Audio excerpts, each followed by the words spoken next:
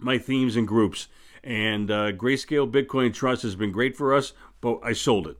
And I sold it because I have a sell discipline that I stick to, and it just flat out works. I've gone through that extensively in the past. If you want me to reprise that, I'm happy to do that. But after going through literally dozens of historical charts, I have found that if you sell a third of your winners when they break the 200-day close below the 200-day moving average, that it works. It just flat out works. And then if you sell another third when the 50-day comes down through the 200, that works. And then when the 200-day turns down, you want to be gone and off onto new things.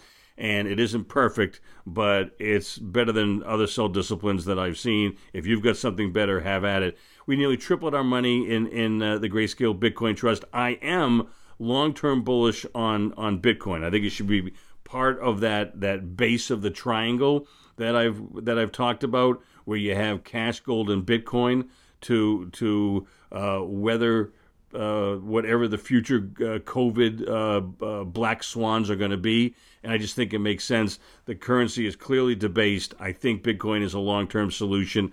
I just want to show you the portfolio, show you the discipline, and frankly prove that it works. And it does work. We're out, and I have no problem. By the way, I was kicked out of Bitcoin before and got back in because I had the capital, because I had the sell discipline. So I really recommend this.